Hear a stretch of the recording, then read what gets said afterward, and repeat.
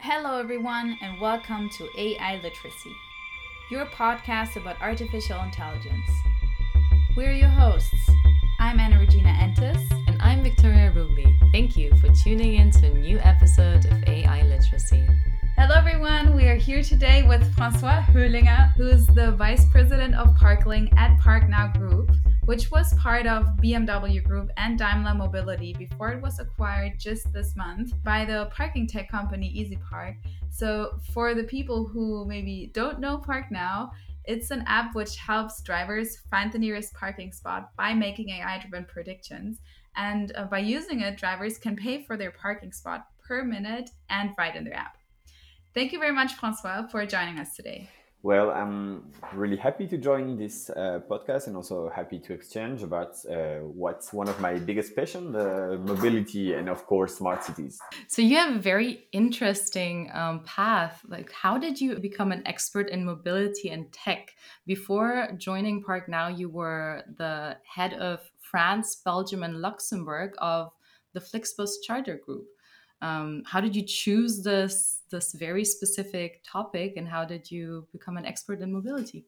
So I think at some point in your career, when you start, you basically don't really know what you want to do or the path you will be guided through. And I think the best option was to go in strategic consulting because that helps you also to get a wider idea of what's on the market. And then sometimes you just end up having a good choice by going to mobility. And Flixbus was a tremendous and exciting adventure. And the advantage I had with this charter business was that I was basically managing the whole branch. And when you do that, then you have the opportunity to meet all the key stakeholders. And that really gives you I would say, the ability to discuss with really important people, but also the people who basically decide.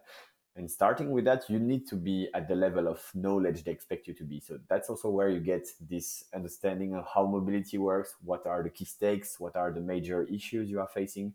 And then, of course, you start to speak the same language as they do. So, were there some projects in the time maybe at Flixbus or now at ParkNow? Although you also just recently joined, were there projects where you have used artificial intelligence in mobility? So I think the best example is probably to describe first what we were doing at Charter Business because it's a bit different from the Flixbus, let's call it this way, because Flixbus, it's known for the B2C. Basically, it means you and I would just take a random ticket from Paris to Berlin, drive with the bus on a normal line. That's basically the line business. But Charter, where it's a bit more complex, is we travel with groups, schools, association, sports club, and they want to go from A to B, but you basically never know those A to B. And if you want to make this profitable, one of the key of the success of the charter business is to connect all the points to make this A to B route and what's in between the shortest possible. Okay. And that's where we created optimization. Basically, it's people, mathematicians that basically develop algorithm and AI to basically anticipate what we call empty kilometers. Because part of the business model of buses, what costs the most is empty kilometers. It means if your bus driver live in Paris and needs to drive to 30 kilometers away from Paris, that costs a lot actually. Because if you pile that every day until the end of the year, then you probably lose 50K, let's call it this way. And optimization and so AI, first, it helps you to connect, so routing, but also on top of that, it analyzes the patterns behind it. And that's where AI is super useful because then you can anticipate also where to put the next depot. And that's also how we work with partners. Because if I explain quite simply, people that do buses today, except Flixbus, who is an operator and not a bus owner, they are living in the 70s, basically. Before Flixbus, they were taking the routing system on an agenda paper-wise. So like they just write Paris to Berlin on the agenda. What we bring to them on top of that is the anticipation of the flow. So it means they have one depot where they store the bus in Paris, but maybe tomorrow we push them to open another depot in between because we know that half of the road will be done by all their buses. And that's basically how you use AI, which is a software, or at least which is something that's not visible, not tangible for them, to make it really tangible. Incredible. I didn't think about like the backstory of charter. What I saw was that people rented even for weddings, and it's you're totally right. It's totally random. They go from A to B, and you never know where this A to B is because it's always individual. So it's a completely different approach compared to the planning or predicting the demand of normal B2C bus rides. So what about Park Now? Like, what is the project you're working on right now if you have already gotten into a big project based on AI? Of course, so the story here is a bit different, but ultimately you always solve issue for the end user. Flixbus Charter was navigating through A to B system. For Park Now, they develop what they call off-street payment. So it means you are in your car and you can pay your parking in your car, basically, which was already quite, let's call it, convenient because beforehand you had to you bring your coins and put it in the cash machine and get a ticket. So, but thanks to that, we develop at Parklink, which is a solution. It's a startup inside Park Now. We develop prediction, and what does it mean? It means when you have your Park Now app, you can pay, but you can also be routed from A to B again, but with the Find and Park solution. And the Find and Park solution, it's actually quite innovative because it means I drive you, Anna, to the center of Paris, but the Find and Park shows me where it's highly likely that we don't find a parking spot. So we don't waste half an hour in Parisian traffic jam being yelled at by taxi drivers, but we go on green streets because it shows you a color coding and say, okay, in the green street, there is 90% of chance that you get a parking spot. So, what you're talking to us about, the service is basically helping us make urban infrastructure smarter, right? So, before we go more into detail about parking, we would like to touch a little bit about the subject of smart cities, where everything is connected, and about the infrastructure being AI driven and what it means to have a smart city. Smart city is quite a trendy word those days, but smart city is a lot of hardware and a bit of software and flows. Basically, it means you have buildings, you have roads, you have rails, you have people driving the city, and you have people walking in there with the need of transportation, parking, whatsoever. Calling smart cities, it can be a new electric grid, but it can also be a parking solution, and that's everything is made to spare energy, spare time, alleviate traffic jam, alleviate noise, alleviate pollution. Basically, everything that is let's call it the sense of what is city. Calling it smart just means you take your 100% and you reduce it to 50. The good example is smart grid or how to let's say save energy with the smart grid, with less pollution, with using smaller data servers to convey, I don't know, data inside the city. Everything that's about smart city, that's smart city. And inside that, one of the big pillar is, of course, mobility and transportation, which are two topics with a bit different. Transportation, it means smarter railways, smarter roads, smarter parking spots. And mobility is about how do I change from one type of transportation to another. It means I arrive in the city center of Paris with a train, then I go with the metro, or I take a line to park somewhere. And that's facilitating intermodality. And that's just about the key principle, because I know you want to discuss about AI, you want to discuss about hardware. How do we integrate that? Because AI is a part of something that brings a solution, right? It's not the solution. Let's take buses, for instance. Basically, beforehand, you would take a map, square map, and design roads. And that's how you create a grid. And tomorrow, first of all, you have to alleviate this map. It means push the occupancy of the buses, for instance, because if you have 100 buses navigating in Paris, you're never sure that all those buses are full. And that's a first issue. That's the first issue. And the second issue, facilitating intermodality. That's also how AI can help you, basically. So, how do we combine the smart technology of optimizing buses to optimizing parking space? So, how does parking play a role in a smart city? Of course, I think you have to see it again as a map. Bus is a start, point A, and probably parking is the end of the road.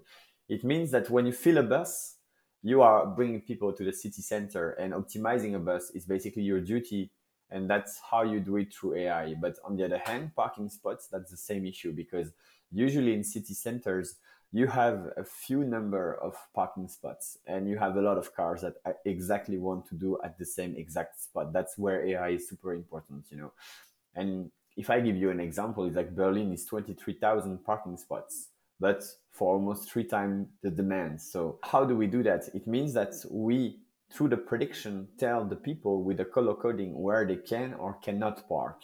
And those 22,000 parking spots, it doesn't mean that you have to fit the 60,000 people that want to park. It just means those 60,000 people, they want to do it, but all along the day. And ultimately with the occupancy rates, it can be possible. So that's what we do with AI. We also fill the blanks. Of course, this solves a major problem we have. I would say if we are looking for a parking spot for ourselves and it takes ages every time we take a car, we don't, or I think people often don't think about there are millions of people every day who are facing the same issue, wasting a few minutes before arriving at the spot. And for example, in pre-COVID times in New York City, of course, it's an extreme example because it's the city in the US with the highest time spent on looking for a parking spot. But there are like people in average looking for a parking spot for 107 hours per year. That's over 4 days. And each person spends over $2,000 on this search for a parking spot. It is kind of insane that we are in 2021 and we still don't have a full solution for solving this issue. And this is where Park Now comes into play, using AI to predict the occupancy, right? But how does it work? How are you collecting this data? Do you have sensors, or how are you predicting the demand and the occupancy of all those parking lots in huge cities? So back to what you said first, I think it's really important and really interesting, because the first thing is you have to understand that the parking issue, 30% of the pollution in a city comes to looking for a parking spot. First topic. In Germany, we made a study. It costs around 40 billion euro per year. It just means if you lose time in your car, you lose money and you consume energy. That's just to set the picture first. Then the second problem you show, and that's the same issue with the buses, is that we are in 2021. We develop crazy AI. We can land to Mars. And on the other hand, we have bus drivers that are from the 80s, in the way they do. And why is it so? Because technology, it's like a wave, but it doesn't touch everyone the same way. Of course, it touches Amazon delivery, everything. But when it comes to B2B, or when it comes to something really niche like parking, it takes time. And yes, of course, we do AI, and I will explain in further detail how we find those data and how we do predict them. But the major issue is, yes, we are all looking for parking spots, but we also have to be all aware that Find and Park exists. And that's where the cornerstone now, 2021, 2022 is. So back to your question, Anna, about how do we collect those data. It's actually quite simple. And I will make the parallel between also the other parking solutions so that you understand.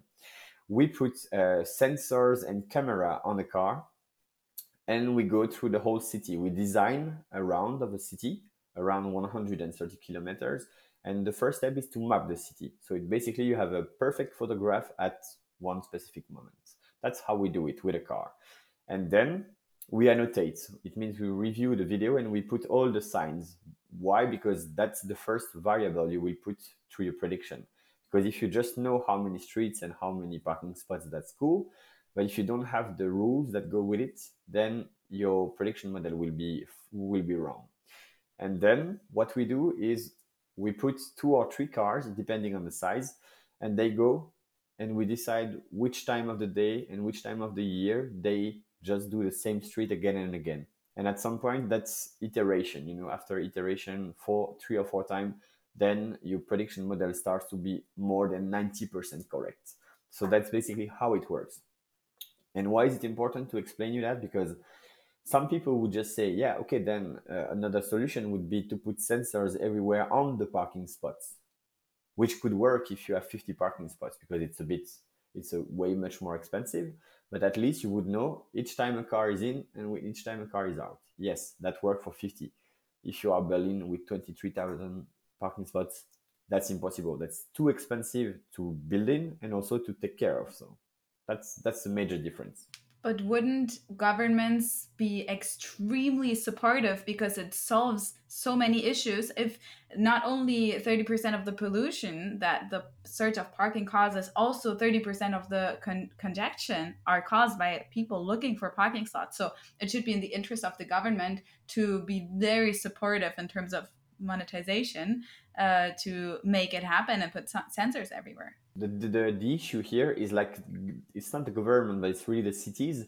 And the difficulty we have, and if I take France because I know it a bit better, as an example, is that some cities they have different stakes and different goals in life. And you have cities that want to close the city center and they don't want to propose any solution. So that can be one thing, but there are also some other cities that want to make it super expensive, and for them it's just like, yeah, okay, it's €5, now we put it to €10 and that's it.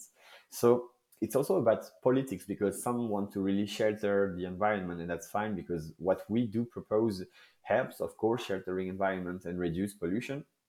But on the other hand, it also depends. So that's where the scalability stops a bit, because you have to adapt your product city by city.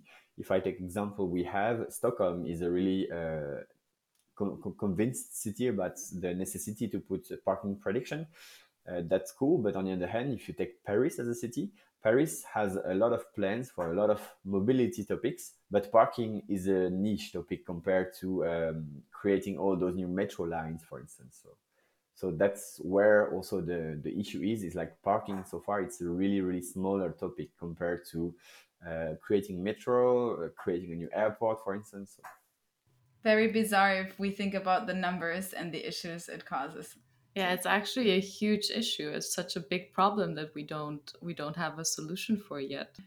But if we go back to the data part of it, of the predictions, how do you take the many variables into account? For example, if we think about now that the European Cup is going on, how do you take into consideration that maybe now in the evenings there's so much more traffic right before the matches? Do you find like satellite data, or do you have Google Maps traffic data, or does it just work with the iterations you told us about?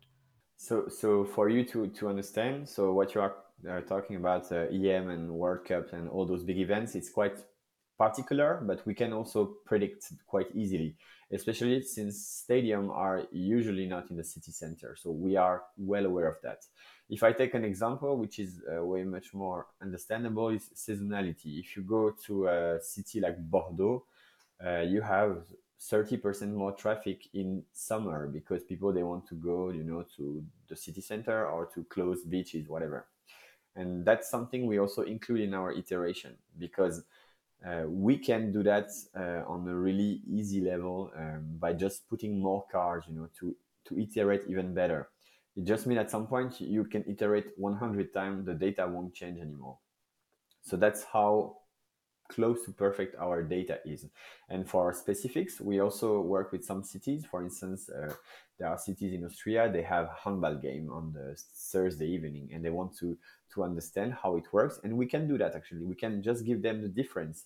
And the next step is to help them organize those flow of people, because they say, okay, the city center is totally full. Yes, but then we help you to create parkings, or to just tell them that's where you should put your parking, an extra parking just for the Thursday evening games. So that's how good our model is. And also to compare to Google Maps or to satellite data. So the issue is like it's really rare to have live satellite data that are as good as on the ground data. Yes, of course you have satellite data, but it's not precise enough to calculate 50 centimeter close a car from another. That's how good our data is. And that's also how we can differentiate a scooter spot from an EV charging spot from a normal car spot. That's how good the data is on the ground. But still, even in the cities, I mean, how often are you sending your car around, scanning the whole city and recording everything? Often does that happen? Because even the weather is such a game changer. I mean, 2 weeks ago here in Paris, we had sun and people were out, and now we have like a week of rain, and only this will change the traffic or the parking occupancy on a Monday morning or on a Tuesday morning or on a Friday night. Complete game changer. So that means you would need to train the model on all those with all those factors, and this can also manipulate the outcome in the end because this is another factor that's being taken into consideration.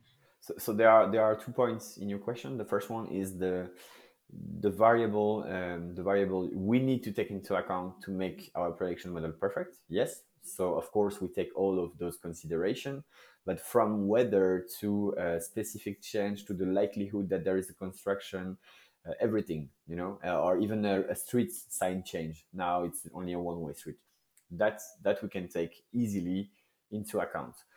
The second point is how fresh needs to be the data and how do we spread it through the year. So usually for the prediction model, we take 3 months of data testing, while the mapping is 15 days. So 15 days we go through the city, which is usually enough to map it really correctly. But for the prediction model, we need 3 months. Why 3 months? Because usually 3 months is a really good way to alleviate all the risk, because it's really rare in Paris, as you know, that you have 3 months of full sun, 3 months of no traffic jam. So we decided that around 90 days is enough to encounter all the peaks and all the variables. So you said that the data needs to be fresh, right? And Yeah. that you're basically taking 3 months to map out the whole city. Is that how long you take to enter like a new city and like a new market? So I think the best way for us to do it is we map the city in 15 days, and we first go and show them what we have, because that's super important for them to understand that we have a mapping at time one of your city, because then we can already flag the issues, because they might see, if we take Paris again as an example, yeah, okay, we have all the signs, all the parking spots, and then they just say, okay, around Notre Dame we are doing some construction, so we will close all those streets. Can you do the prediction and including those construction sites so that we can understand? So the first step is 15 days we do the mapping, and then we have 3 more months to create the whole prediction model, including all the variables.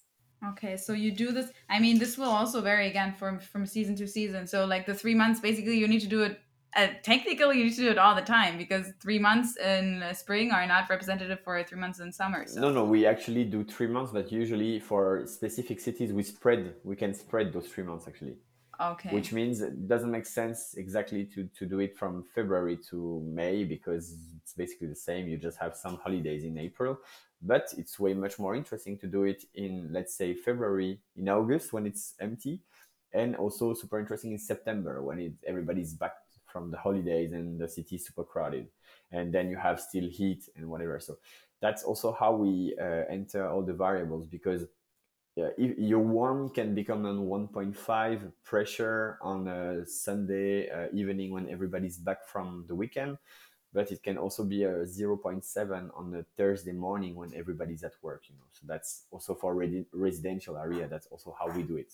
There's also such a huge potential if we look at the ecological benefits of like reducing the CO2 emissions substantially, or improving the experience of tourists who just don't know the area, so they will never find a parking spot. Um, what is the biggest effect that you see of this technology and this AI and the change in the mobility that it has for the smart cities? So I think before even answering that, there is something we need to acknowledge. It means people, they will continue to drive a car on their own. Approach of some cities is just say, yeah, we ban the car, so people, they will use metro, trains, whatever. But at some point, people, they will continue to drive cars, because driving is also a leisure, and or driving is sometimes just quite convenient. So that's the first thing we need to have in head, and the role of those Finance Park app is just to alleviate any risk or any stress because if I remember correctly from the study, it was 87% of the people that were asked have issues and stress because of the parking, the fact that they need to find a parking, especially somewhere you don't know, or in Paris in general. So that's also why those finance park are really a good feature because it definitely alleviates a risk on top of course, reducing pollution.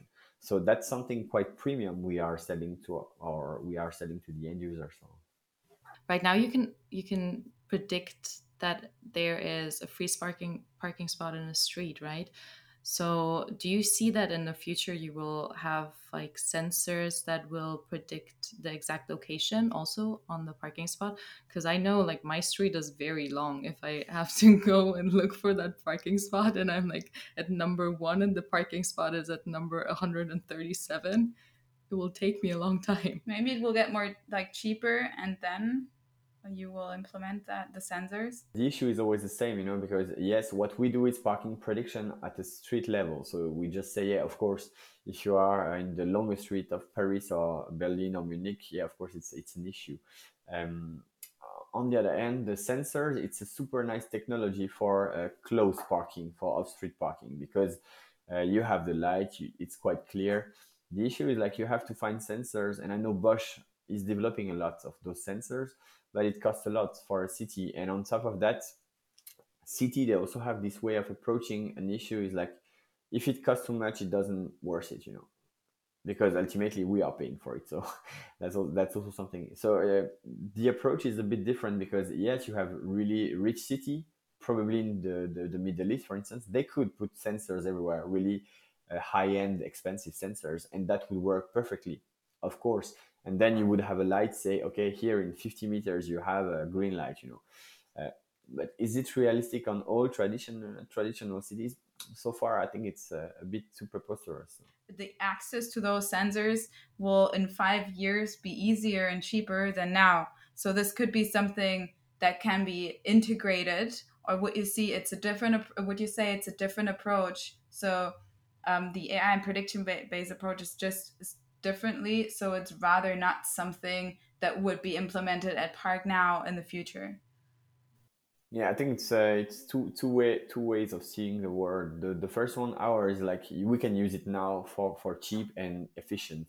Of course, if you want to put sensors everywhere in Berlin, yeah, but that costs 10 million euros. So that's just a reality. Of course, and even if tomorrow it's only 5 million, does it worth it? Does the business case stand? I'm not sure. But on the other hand, if that really becomes a problem, then at least put some sensors in the major streets, but that also breaks because you have 100 cars that park on the sensor every day, and so on. You have weather, snow, hail. It also depends on how closely the government works with you. If they really sponsor it because they really see the need for it to reduce emissions, then it will probably be easier to implement, right? Yeah, but again, the governments, they are supportive of any good idea that can alleviate some kind of pressure, reduce some pollution, but they are not the one who's going to pay the bill. That's not their role. The Of role course. the role is the city. And the city, they prefer to build a cycling path, which is much more useful for them in terms of transition to eco mobility, of course. While for them, yeah, okay, we have parking spots, that's enough, and just prediction model is the in-between solution. And probably if you have to invest, if you are mayor of Paris and you have to invest 10 million euro somewhere in mobility, probably you don't start by sensors.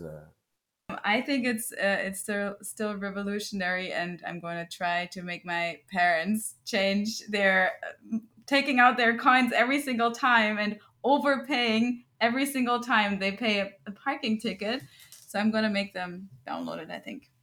Oh, that's true. That's such a revolution. And when you think about it, it's so obvious. And at the time when technology is so obvious, then you reach the maturity. I hope that people now are getting a little bit more aware of it. Hopefully, yeah. Thank you very much, Francois. It was really cool and interesting to dig into the smart cities and smart parking, and how we can imagine Park Now changing the future of parking.